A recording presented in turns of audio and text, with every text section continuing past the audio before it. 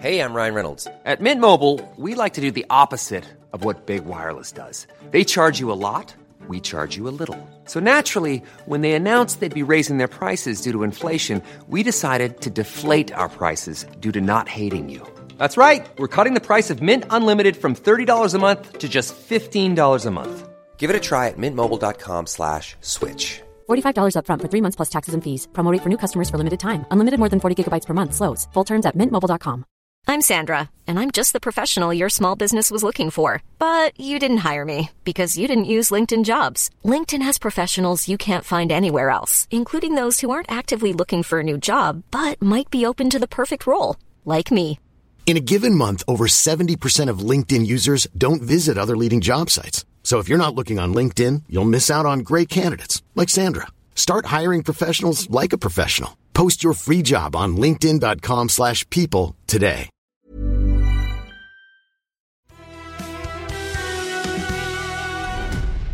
This is the Crime Stoppers Victoria podcast. I'm your host, Saritha Viswasam. Welcome to part 2 of our elder abuse podcast series. We hope you've enjoyed part 1, where we spoke with Seniors Rights Victoria to provide an overview of this violation of human rights.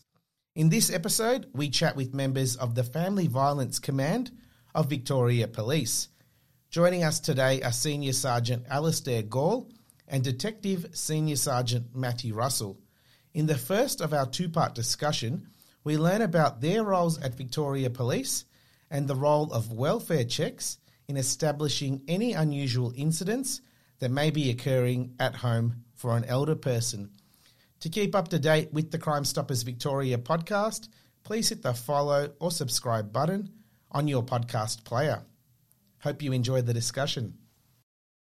We're joined on the Crime Stoppers Victoria podcast by Senior Sergeant Alastair Gall of Victoria Police's Family Violence Command, Policy, Projects and Regional Engagement, and Detective Senior Sergeant Matt Russell from the Family Violence Unit. Thanks for joining us today, Alastair and Matt. Yep, thanks. No problem. Thanks for having us and the opportunity to talk about elder abuse. Fantastic. Well, we'll get started speaking first with you, Alastair. It'll be great to learn about your position and role within Victoria Police. Yeah, I work Family Violence Command. I've been there for 5 years, commencing in 2016. My role currently in the command, I work in the Policy, Projects and Regional Engagement. So a lot of my work is dealing with external agencies, sector agencies and a range of family violence situations. I hold the Elders portfolio, and I also member of a few statewide bodies that both government and semi-government agencies are party to, and dealing with policy and strategy to assist older people in overcoming potential situations of abuse. That's terrific. And Matt? So, yeah, I'm a Detective Senior Sergeant out at Box Hill Family Violence Investigation Unit. So that service is for VicPol Eastern Region Division 1. And that sort of encapsulates the local government areas of Monash, Burundara, Manningham and Whitehorse. So, the Family Violence Investigation Units came to being as one of the recommendations out of the Family Violence Royal Commission, where we have a specialist investigators that just address all aspects of family violence within that geographic area. Well, that's interesting to learn. Alastair, can you tell us a bit about the Family Violence Command and what your team does? Yeah, I'm in the Policy, Projects and Regional Engagement, so I'll start on the regional engagement side of things. I deal with police and family violence investigation units, essentially out in, I look after Eastern Region. Each of my colleagues, we've got 5 senior sergeants in at my unit, we've been allocated various areas, and we're the go-to person if there's a query about policy or strategy or any issue that may be affecting their local area, and we offer advice and assistance where required. Matt's been excellent in assisting with my trial of the financial elder abuse trial, but there's been other occasions where I've been able to assist Matt in maybe he's got an issue that requires some involvement with a state government agency that we deal with, providing that contact details, or if there's an issue, you may have a report and he's checking on policy. And He's got his training officer in Eastern Division 1, but they may not be available, and I'm the next port of call. As far as the policy area, we contribute to our policy officers at the command, and we look at that, all my colleagues and myself. I've had over 20 years of operational police experience. I've been involved in family violence operational experience since 2006, so I draw upon my knowledge of policing and assist policymakers to ensure that whatever policy is being developed or change of process, that it won't affect the front line too greatly and it is workable. Policy projects and regional engagement, well, I look after certain projects. This is a project, the Elder Abuse Financial Trial, and I also look after the IT improvements from a family violence point of view with our family violence report, L17, when it was loaded onto our new IRIS device to enable members to start the family violence report in the field at the scene. So that's my main area. So essentially we're a point of contact for both internal and external partners, and as I say, a little bit of a sorting house, but we make people or bring people together and solve issues. Oh, that's terrific. Would you say, Alistair, elder abuse has become an issue that has grown in recent years? Yes, certainly. It's there's far more awareness of elder abuse in the community. I must point out, in Victoria, when we talk about elder abuse, we're talking about it in the family violence context. In some other jurisdictions in Australia, it's any offence against an older person can be considered as elder abuse, but in Victoria, we, as Post-Royal Commission, we talk about elder abuse in the family violence context because the majority of elder abuse cases that we come across, the perpetrator or the respondent is a family member, whether it's a son or daughter or a grandchild, etc., or another family member, auntie or uncle, for example, or a niece or nephew. Events such as World Elder Abuse Day, which is on June 15th each year, have certainly promoted the issue to the wider community. Plus, the Family Violence Royal Commission recognised that financial elder abuse in particular was a major driver of abuse in Victoria. Statistics from the Crime Statistics Agency indicate that persons over 65 have been involved as a victim or an affected family member in 2020 were 5,188 people compared to 2016, which was 3,428. So there's been a significant, we're working off a low base, but there's been a significant increase in reports involving an older person. And as I said previously, in 50% of these incidents, it's the adult child of that older person was the perpetrator of the violence or abuse. That's quite interesting. With what you've been noticing, Matt, as far as in particular monitoring instances of elder abuse, what sort of issues are arising from the victims as far as how they're being treated? Yeah, it's I didn't previously have too much exposure to family violence. I've been in this role for about 18 months now, and certainly it's an aspect of our response in relation to family violence out in ED1. Predominantly that more classic family violence in terms of physical abuse. I mean, it can also be psychological or sexual abuse as well, but certainly part of this trial that we've run over the last 12 months really centring on financial abuse. So it was probably identified through the COVID period as well that we did probably see some elder abuse a bit more at the forefront in relation to close family members of an older person, for I suppose a matter of reasons, but probably most specifically is people are remain within the house, no ability to be able to move out of the house through that COVID time. So that probably over the last 12 months has sort of been highlighted. I guess with having those limitations of movement last year in particular, would you say that those that are getting, who are the victims, are having less ability to project issues that they might be facing at home? Yeah, I would say certainly, and it probably across the board to some degree, was the ability or the opportunity for people to report family violence through this period. But I say across the board, family violence in general, a part of what we want to see in the community is greater levels of reporting, which has certainly increased over the last few years post Royal Commission. Obviously, it's a lot more on the media, in society in general, about sort of increasing family violence reporting.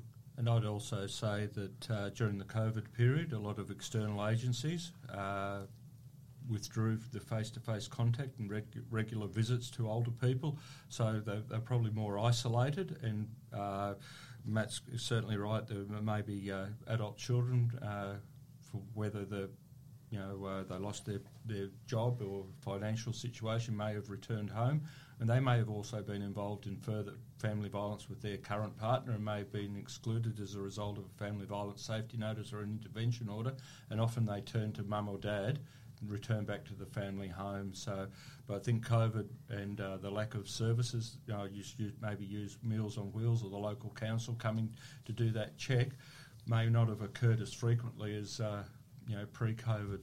And so that isolation, and also maybe the fear, embarrassment or shame that something may be happening within the home, but they don't want to disclose it, whether it's to police or to their local council or any agency, Elderly Citizens Club, for example, or something that they have regular contact with, because that's one of the biggest drawbacks in people reporting is that fear, shame and embarrassment, that they don't want to get their family member into trouble.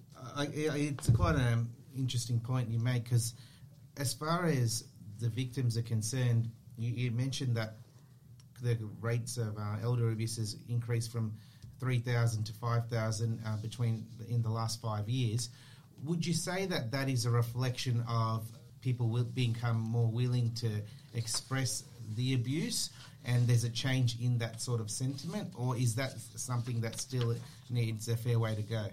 I think it's still a little way to go on that, very much so. But I think events such as World Elder Abuse Day and public awareness of the issue, particularly in regards to financial abuse and incidents that are reported on the media where family members may get their mother or their father to sign documents that they're not fully aware of what they're signing up for. Certainly there's a much more public awareness of elder abuse, and I think that's also been demonstrated by the amount of work that a lot of agencies, I think of Eastern Legal Community Centre in Matt's area, out in Box Hill and Croydon areas, they've been very prominent in establishing a network. They've got 100 different agencies that older people can draw into within that network, but it's getting over that initial fear, shame and embarrassment and getting them to engage, whether it's with the police or an agency who can engage with police. Yeah, I'll probably say that, police doesn't have to be the first option. There's certainly networks out there for support for people that, are finding challenging situations, but probably can't underestimate what Al puts there in relation to, some of the barriers and that shame barrier, in terms of confrontation with a family member, bring it to the police's attention. And also, a lot of these victims, these older people are, receiving care as well from these family members. So also that fear that care element will stop or cease or... that's quite challenging. But I say police aren't the first port of call. We can be, but once if need be, and obviously if the risk is high enough, but it's about, involving those support services that are available to elder persons. And I think it's worth pointing out as well, some of the abuse may be unintentional. The term carer stress, maybe their parent, for example, may have certain cognitive issues, and it's that daily grind and maybe a little bit of frustration creeps in. They probably still love their mother or their father, but it's just that repetitive, and with COVID, maybe that lack of support, just to have that circuit breaker to just ease the pressure and you just give that time out for both the older person and the carer themselves. So that's also another issue that's got to be considered as well. Some of the abuse that does occur may be unintentional, but it still does occur. So what other support services that elder citizens can tap into that you're referring to as opposed to going directly to the police? Well, for us out at Box Hill, certainly the legal service provided through the Al, forget Eastern. I always get this name. Legal Community Eastern Centre. Legal Community Centre is a certainly an avenue for people. Senior Citizens' Rights Victoria. Yeah. Again, and also in terms of family violence out in Eastern Region where this pilot's being run, is advice is certainly a point of contact as well for older persons and people more generally that are affected by family violence, which is the Eastern Domestic Violence Outreach Service. So, don't underestimate local councils as well. They've got a good network of support agencies that they can tap into as well for that older person. And we've got to remember some older people may have some cognitive issues, and that makes communication and understanding on their behalf of what their circumstance may be. And sometimes you need that independent view as far as to assess the what they may be experiencing, because some older people may not realise that they are being abused or neglected in some shape or form. So it's that it's almost getting back to that local community and caring environment to look after, because Australia is an ageing population, and it's estimated in 10 years' time, in 2031, that there'll be 5.7 million Australians, residents, that will be over 65. So I think Australia's current population is about 26 million. So you're probably looking at 20% of the national population will be what's classified as an older person. In Victoria Police, we classify an older person as someone that's over 65, and in our Indigenous community, over 50 years of age. Okay. Yeah, I'll probably just touch on something there. Whilst I said a few times that police don't need to be the first point of call for advice, but certainly that is available. Every police station, 24-hour police station in Victoria has a supervisor of sergeant rank there. That's the family violence liaison officer, which controls the family violence and has can provide advice in relation to different avenues to assist them with their issue. So. Yeah, as I say, whilst I say it's not the first point of call, it certainly can be if needed. And also agencies on occasions will contact the police to do a welfare check. Might be someone's missed an appointment, and maybe it's the local doctor, and they've got concerns that older person may have had a fall at home, for example, or knowing that they may be living by themselves. So the police can go along, do a door knock, make sure that person's safe. On occasions, we may do what's called a risk assessment welfare check. We might go out with an agency where they may have evidence that something's not quite right, and the police can go and often in that case there may be an adult there, a family member, and it could be a matter of the mum. You could soon pick up that the mum kept looking at the son or the daughter. Is it all right to speak to the police? You know, the hidden body language, and maybe have a look at the house. Is it in a state of disrepair? Is there hoarding? Is the house neat and tidy? And you may just have that underlying suspicion that something's not quite right, and then the police and that particular agency can maybe work out some sort of plan to assist that person. Well, in terms of door knocking at someone's house, I guess there might be a natural reaction that something's wrong or they've done something wrong. How do you find the way the community responds to the police when they do a door knock?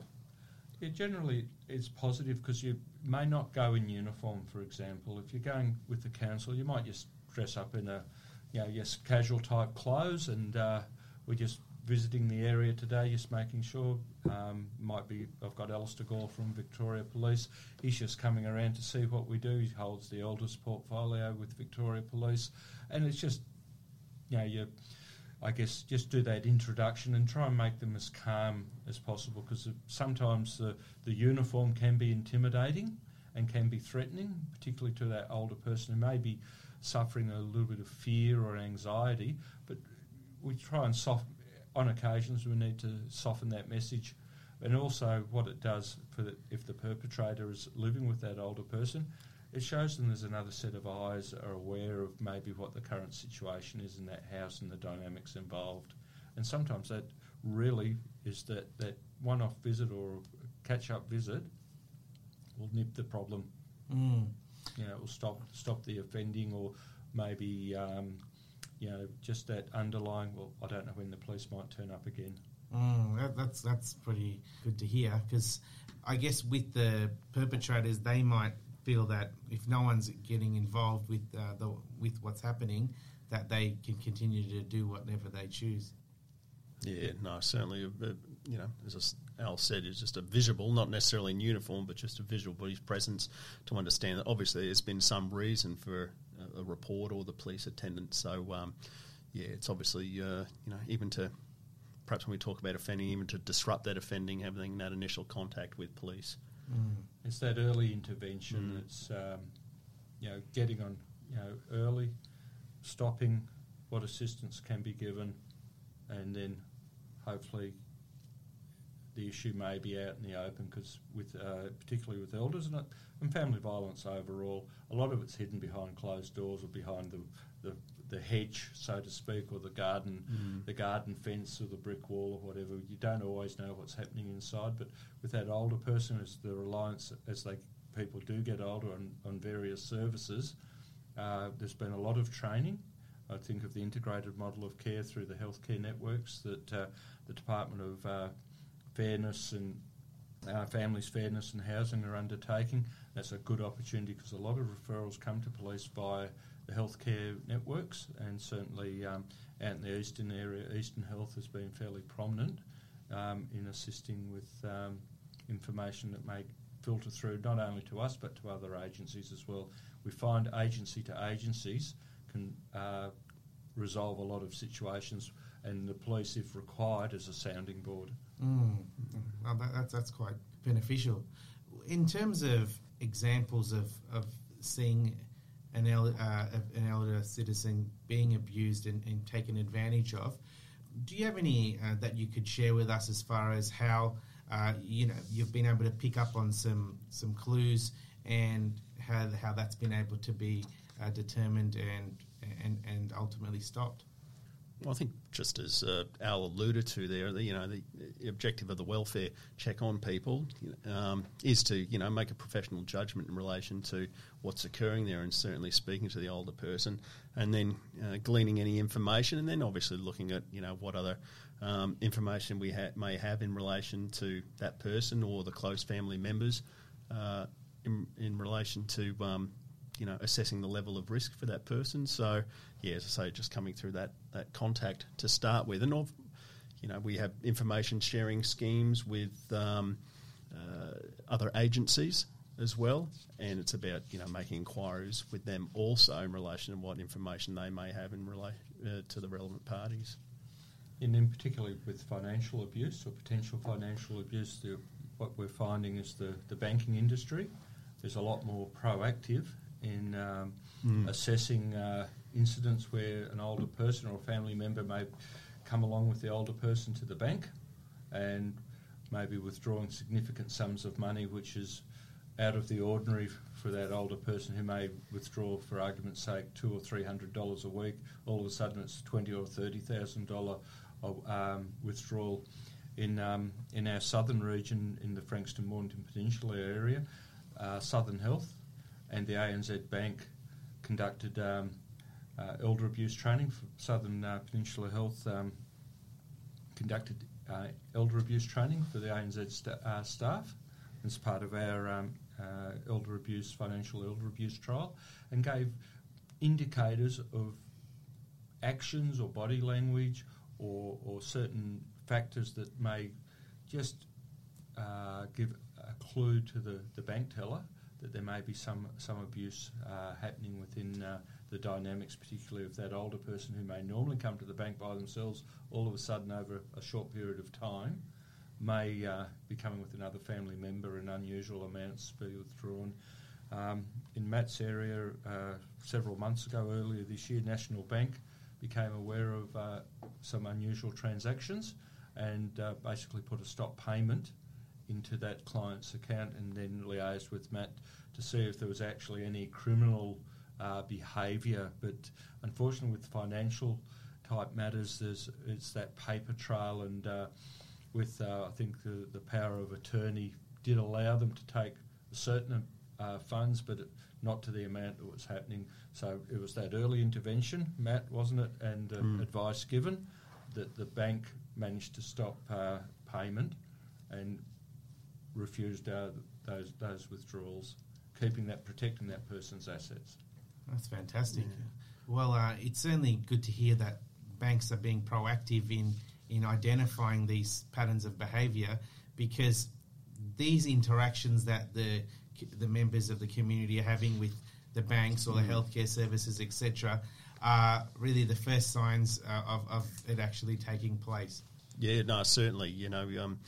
Police attending, an incident aren't going from their perspective necessarily identify, what's under the rug in relation to financial abuse. So certainly working in with these other agencies and the bank, and that's just been probably the success of this trial we've run over the last 12 months is just really relationship management, and getting everybody in the same room, whether it's banking, whether it's health, whether it's legal services within the area or council, just so we're all aware of A, how each other operates, B, how we can assist in terms of understanding from our perspective, agencies understanding our processes and us having an understanding. So it's it's been great in terms of just that relationship management and that flow of communication between the agencies and the support services. And I think it's good to point out as well, we're talking about examples of tens of thousands of dollars maybe getting withdrawn, but also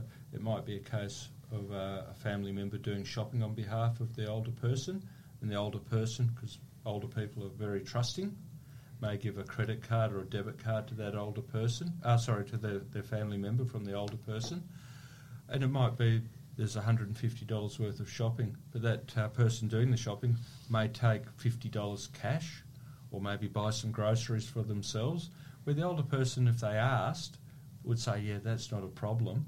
Because it's not asked, it's actually theft, because they're drawing that person's money out to buy something for themselves or cash for themselves, and over a 12-month period, just even on $100 extra a week, it's over $5,000. It's those little figures also add up. And that's a form of financial abuse or manipulation or theft without the knowledge of that older person, and all of a sudden the bank balance, it might be too late. As I say, the banks are certainly a lot more savvy and aware of accounts held by older people, and we've had great support from the Australian Banking Association with the trial we've been running, and we've certainly, each of the 4 trial sites we've got across the state, we've got a representative from various banks on each trial. Matt's area is the National Bank, southern area is ANZ, Bendigo is the Bendigo Bank, and also down at Morwell we've got the Commonwealth Bank as part of our trial. So we've had great support in the interaction with the banks. Yeah, it's and probably whilst Al spoke a little bit more about that unintentional financial elder abuse, or probably that creep as you perhaps were describing just then, there is also that outward intentional crimes committed by family members against elder abuse, whether it's and again quite complex as well when we're dealing with powers of attorney and elder people's capacity in relation to how to manage their affairs. But some of the members, as I say, my unit specifically, probably looks at the more serious and complex matters of fraud and where exploitation of their older relatives in relation to finances. A lot of people have large nest eggs, substantial property holdings, and certainly there's motives in terms of general greed, or whether we have family members that may have substance abuse issues as well.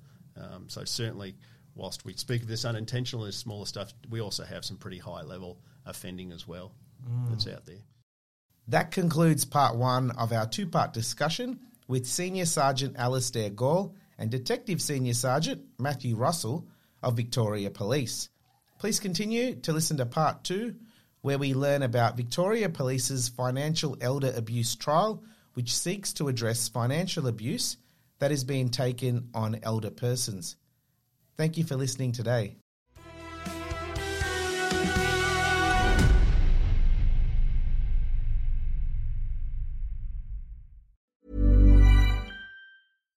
When you make decisions for your company, you look for the no-brainers. And if you have a lot of mailing to do, Stamps.com is the ultimate no-brainer. It streamlines your processes to make your business more efficient, which makes you less busy. Mail checks, invoices, legal documents, and everything you need to keep your business running with Stamps.com. Seamlessly connect with every major marketplace and shopping cart. Schedule package pickups and see your cheapest and fastest shipping options from different carriers, with rates up to 89% off USPS and UPS rates. And with the Stamps.com mobile app, you can take care of mailing and shipping wherever you are. Make the same no-brainer decision as over 1 million other businesses with Stamps.com. Sign up with code PROGRAM for a 4-week trial, plus free postage and a free digital scale. No long-term commitments or contracts. That's Stamps.com. Code PROGRAM.